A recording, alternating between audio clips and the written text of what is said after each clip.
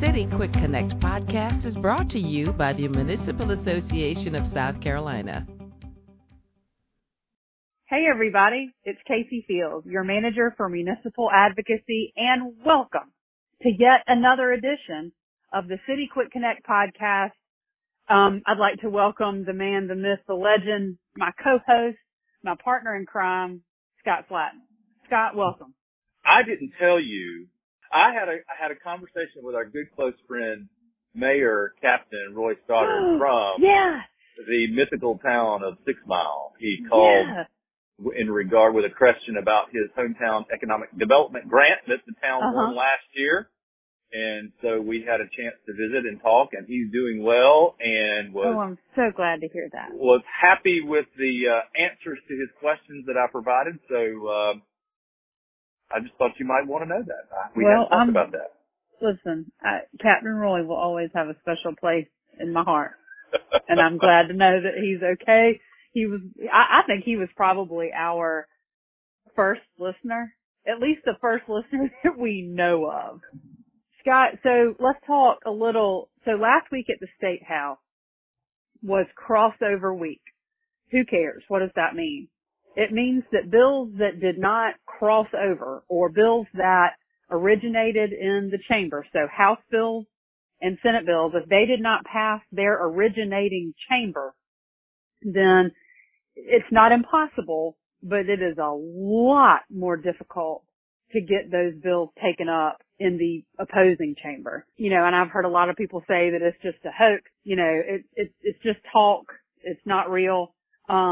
But it's real, and it is something that slows things down this time of the session, and it forces lawmakers to concentrate on getting things done. It does create a sense of panic, sort of, and that's kind of how it was last week. There were a lot of bills on both the Senate and the House calendar, and they worked longer hours than normal on the floor.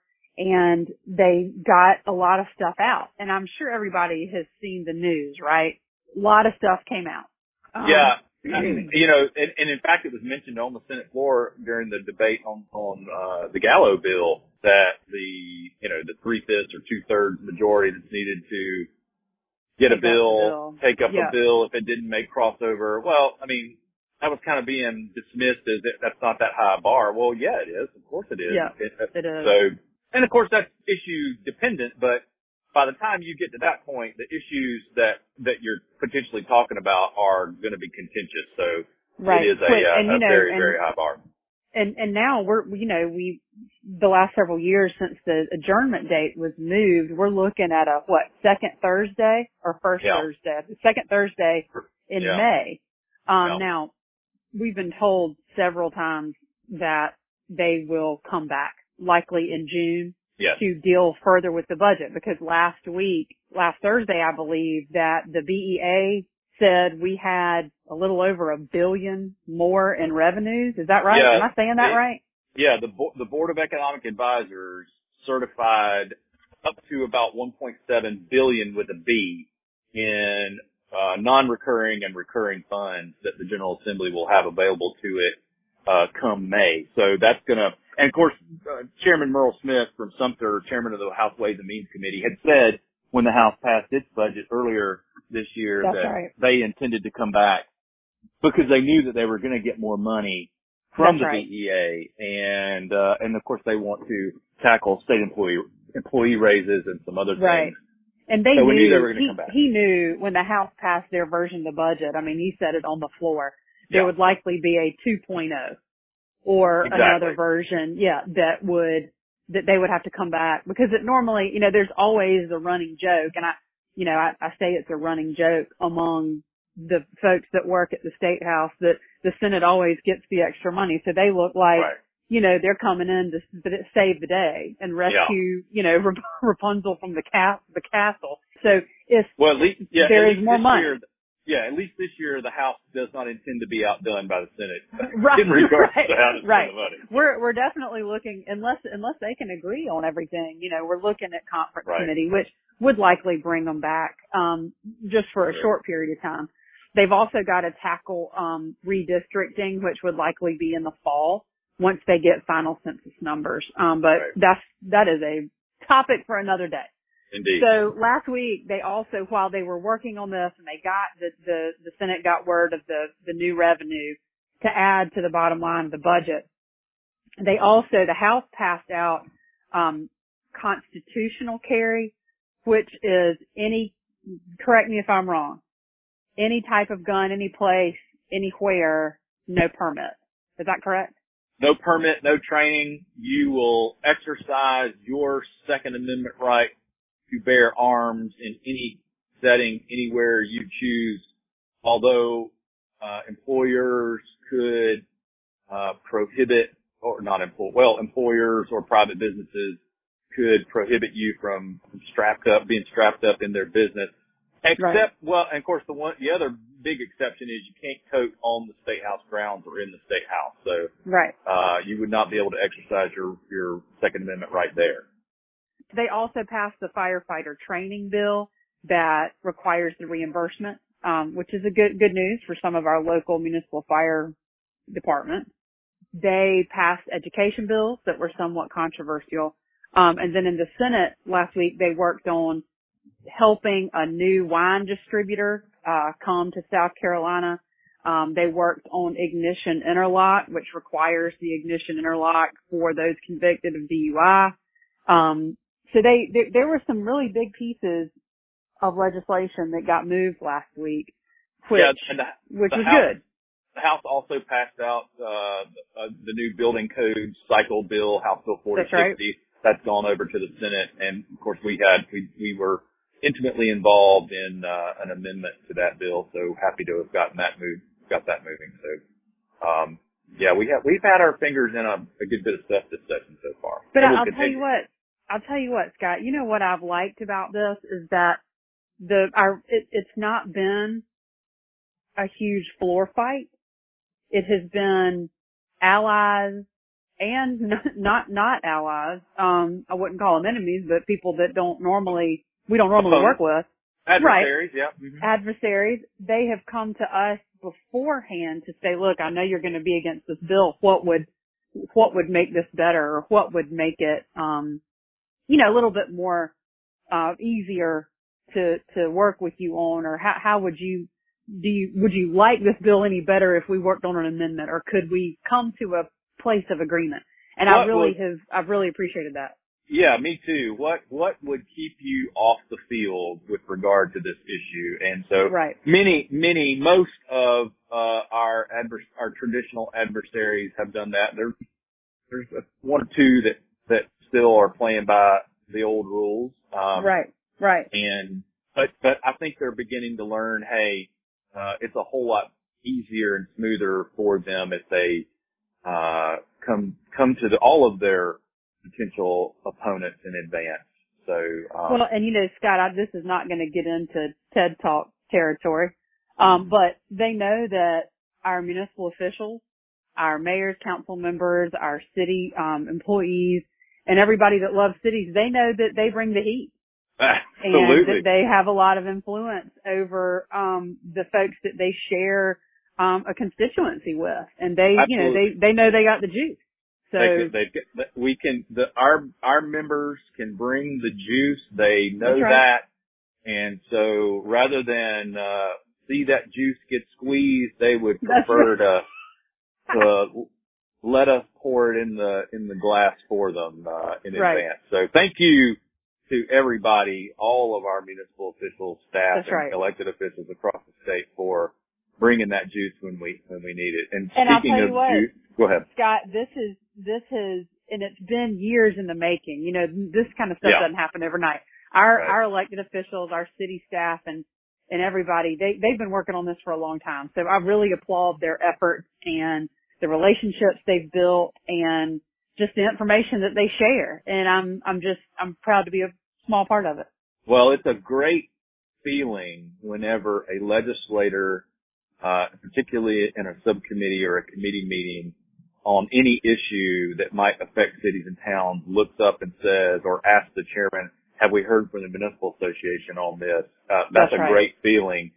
because what that means is that they are attuned to the needs and the views of municipalities across the whole state. And that happened. That's right. That happened. Both of these examples of opponents coming to us in advance and then legislators asking if what our thoughts were on something happened in two particular instances this week as a segueing into two things that we wanted to talk about specifically. Right. So let's go straight into that. Let's talk. What do you want to talk about first? You want to talk about audits? Or you want to talk about vaping? Let's talk about vaping, and then we can talk about the audit. All right. So just to set it up for you, this bill was introduced. There's a Senate version and a House version. We're going to talk about the House version. Go. Right. House Bill 3681. This is a bill that was introduced after consultation was made with us, with the Municipal Association, on the tenets of it. And what this bill seeks to do, as filed, when it was filed, what it sought to do was preempt cities and towns from regulating tobacco or vape shops with regard to anything, ingredients, flavors, location, licensing, any regulatory oversight that local government sought to have over these businesses. This bill would seek to preempt, would prevent cities and towns from doing any of those things. But rather than introduce it in that way, it was introduced that way, but knowing that we and other advocacy groups would seek to kill that bill outright. Correct. The proponents of that bill, particularly the tobacco lobby, came to us and said, "Hey, what can we do to keep you guys off the field?" And so we set about offering language that would temper some of this preemption.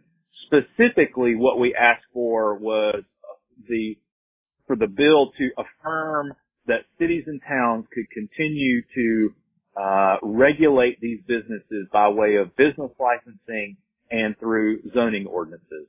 Right. Because we are unaware of any city or town across the state that has ever even proposed to regulate flavors or ingredients. What is that? Well, that's the vaping side. We were confident in saying, you know what, you can leave that preemption language in there because there's nobody who's even contemplating this. Nobody's doing it, and I don't think anybody even wants to. Well, and I asked this question of the Municipal Finance Officers and Clerk Treasurers Association last Thursday. Hey, have any of your councils ever proposed this? Raise your hand. Right. And there were probably 100 people in the room. Nobody raised their hand. Yeah. So I said, they probably looked at you like you were crazy. Yeah, thank you for making sure that I had not been telling a fib over at the General Assembly. Right. So we testified against it in the House subcommittee. The tobacco lobby came to us and said, "Okay, let's figure this out." They offered an amendment that was adopted in full House LCI, and then survived a threat. It didn't manifest itself, but survived a threat on the floor of the House of Representatives to remove that amendment. And so the amendment stayed in, and the amendment simply affirms that these businesses are subject to the business license tax and subject to zoning ordinances in cities and towns across the state. So long as that bill stays in that position, the Municipal Association is neutral on the bill. Now, of course, there are other, particularly health advocacy groups that are going to continue to fight it in the Senate. Sure. But so long as that bill stays in that position that it came out of the House, we will remain neutral on it. Because, Scott, that's what, on that issue, that is what cities and towns, that is their role, is zoning and business licensing. Correct? Yes. I mean, I'm sure just like in Myrtle Beach, they didn't want the vape shops in their family, the area that they're trying to push as a family center. And so they zoned them out. Is that correct? Right. Well, they zoned them out of the downtown block. Right.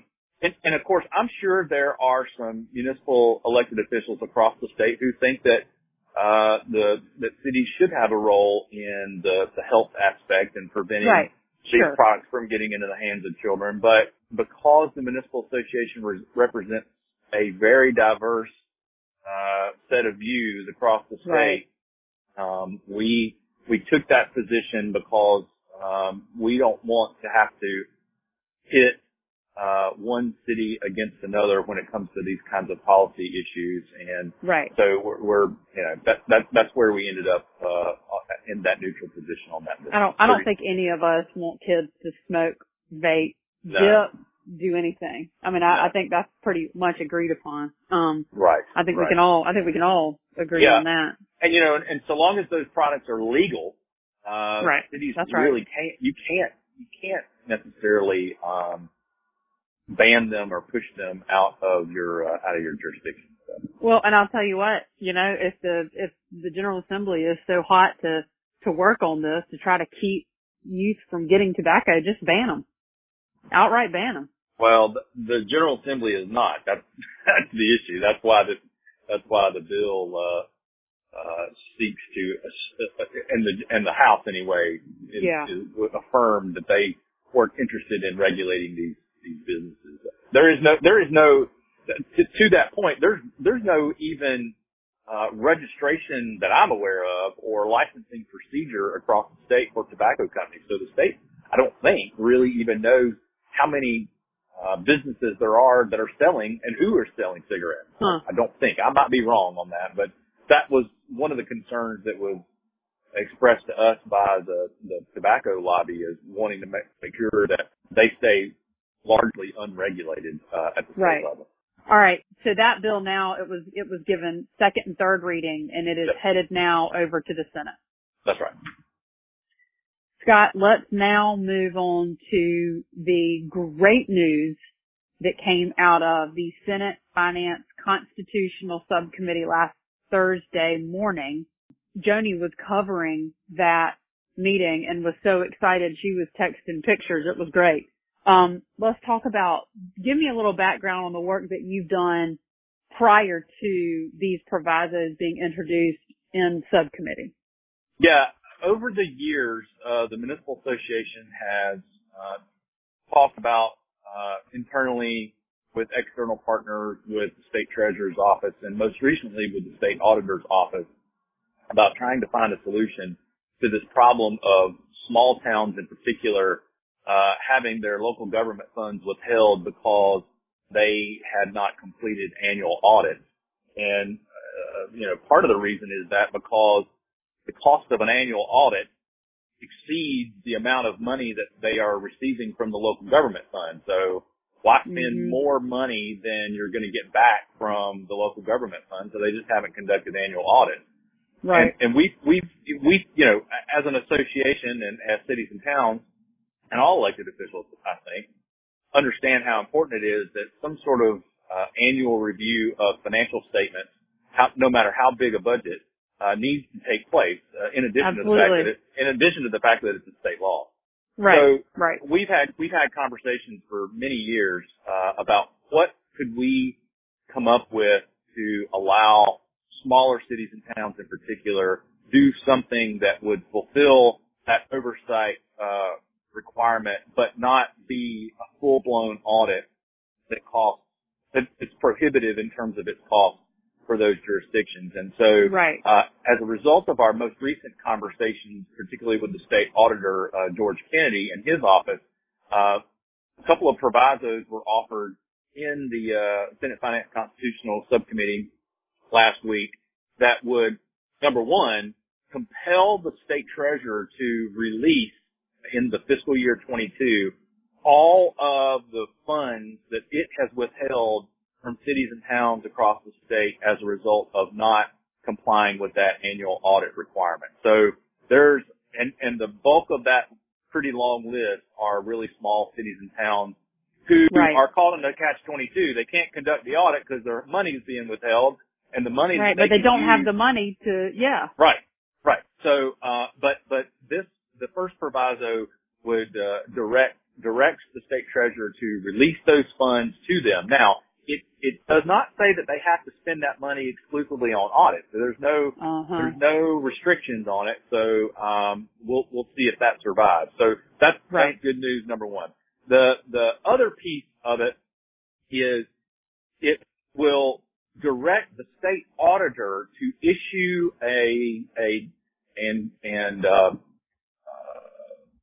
sign a statewide contract for auditing services that cities and towns could take advantage of. So, for cheaper than they would be able to do it on their own? That's the idea. So, let's say, the state auditor is going to issue an RFP or an RFQ or however he would do it and say, okay, audit firms, give us your best price on conducting audits for, cities and towns across the state.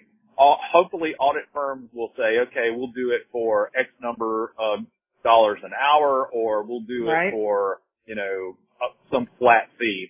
And then cities could say, okay, we'll choose one of those firms that answered and was qualified by the state auditor, rather than the cities having to go out and try and find that auditor on their own individually. So the idea being that perhaps a critical mass of customers being made available to those audit firms would entice them to give good pricing. So that's a piece of good news. The other thing that it does, the other part of the proviso says that the state auditor will convene a working group of stakeholders to come up with appropriate auditing requirements for cities and towns across the state. And what that means is that we will, along with others and the state auditor, come up with some less than full audit procedures that would be acceptable to meet the requirements of the statutory requirement for an audit. There is no definition of audit in state law. So, and we have argued over the years, because there's no definition of audit, then something less than a full-blown GAAP audit should be acceptable to the state treasurer. State treasurer's office has traditionally said, no, we think that means a full audit.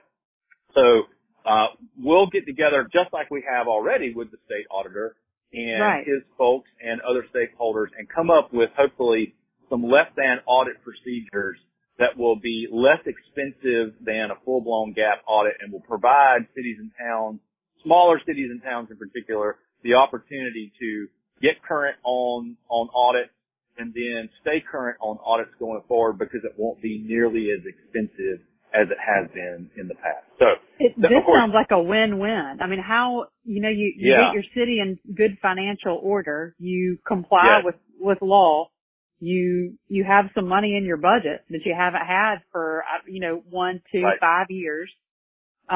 It just makes good common financial sense. Well, and it just makes common sense, period. And that was compelling to the subcommittee members, Senator Ronnie Cromer, who, from Newberry, who was chairing the subcommittee. Joni said that he understood that and even mentioned it doesn't make any sense to have a full-blown GAAP audit when one of the towns in his district, he said that they don't even have a checking account. I don't know how accurate that is, but, he gets it. He gets it. I can think of one of them in his town that may not. That may be a true statement. So anyway, he gets it, and the other subcommittee members did too. So hopefully that will survive the full committee process. Hopefully that will survive the Senate floor when the budget gets on the Senate floor in a couple of weeks. And then, of course, we'll have to see if it, translates over to the House and survive the conference committee as well. But we'll be working throughout the budget process through apparently now the end of June, to make sure that those stay in. I think that's a lot of work over a lot of years coming to fruition. And I think that's just great news for a lot of people. Absolutely. Scott, is there anything else we need to touch on that went on last week? It was a fast and furious. Tensions, were there among legislators. There were, some crosswords as my mama would call it, there was some dust up. But hopefully we can start fresh tomorrow, for this week and just work the rest of these, 1, 2, 3, 4 weeks, 3 weeks, 4 weeks. that we've got of the left. regular session. Yeah, of the regular session and get some work done. Senate Finance Committee will start this week working on its version of the budget. The House will just, they've got regular business to do, and everybody is in session, and hopefully we'll survive the next 4 weeks and be able to count the 2021 session as a success. Yeah, we'll take a couple of weeks off and then come back in June and then come back in September for redistricting. That's right. Right. It seems the last couple of years the session just never really stops, does it? Yeah, so, anyway, gives me heartburn a little bit. That's why we're here. Yeah, it's going to be a busy week this week coming up with lots of committee and subcommittee meetings. Cranking out product and setting it up for work come next January.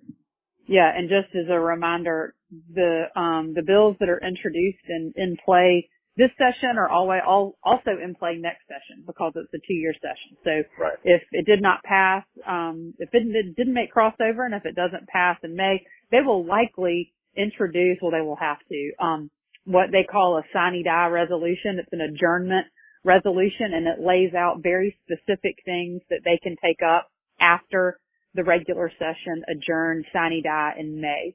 And normally those are bills that are in conference, deal with probably Santee Cooper, deal in the budget. So it will likely be a very narrow adjournment resolution and redistricting that will allow them to bring themselves back, and it'll set forth some dates. So look for that over the next several weeks. Well, I'll tell you what, as much as everybody has COVID fatigue, the General Assembly, certainly the Senate, it's from the sound of the discussion last week, it sounds like there's some major Santee Cooper fatigue. So yeah, it really does. Yeah, it's really. I think they're ready to just get it done. Yeah. I don't know. I think it's 50-50 right now that they'll do much of anything besides reform. I think a sale of Santee Cooper is probably off the table at this point. So it's going to be a reform agenda at all. Yeah, and I think that's going to be a long drawn out debate. And I think that debate in the Senate plus the budget, that pretty much takes up the next little while. So we can, and then sending that bill back over to the House and to see what they do with it. So it'll be very interesting for those of us that do this full time. And let me mention just real quick, nothing new on the American Rescue Plan, no new details. Although we have added a couple of resources to the webpage at www.masc.sc.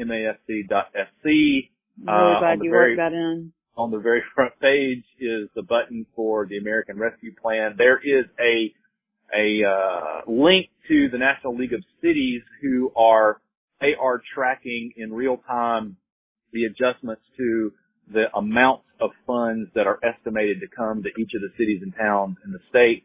So rather than having the static spreadsheet that we've had on our website in the last couple of weeks, you can go and click on that link to get the latest estimates or the estimates as they change, if they change. So use that, but still we're in a holding pattern waiting on the U.S. Treasury Department to issue guidance on how the funds can or cannot be spent. But folks need to be thinking about projects. They need to be making plans and getting ready with limitations in mind. Precisely. Yes. Right. With limitations in mind. Yeah. We're not going to be able to go out and, it's not a free for all. Build a new city hall or, playgrounds or. Yeah. I just don't see those kinds of things being allowed. So keep an eye on it and, just hurry up and wait. Very good.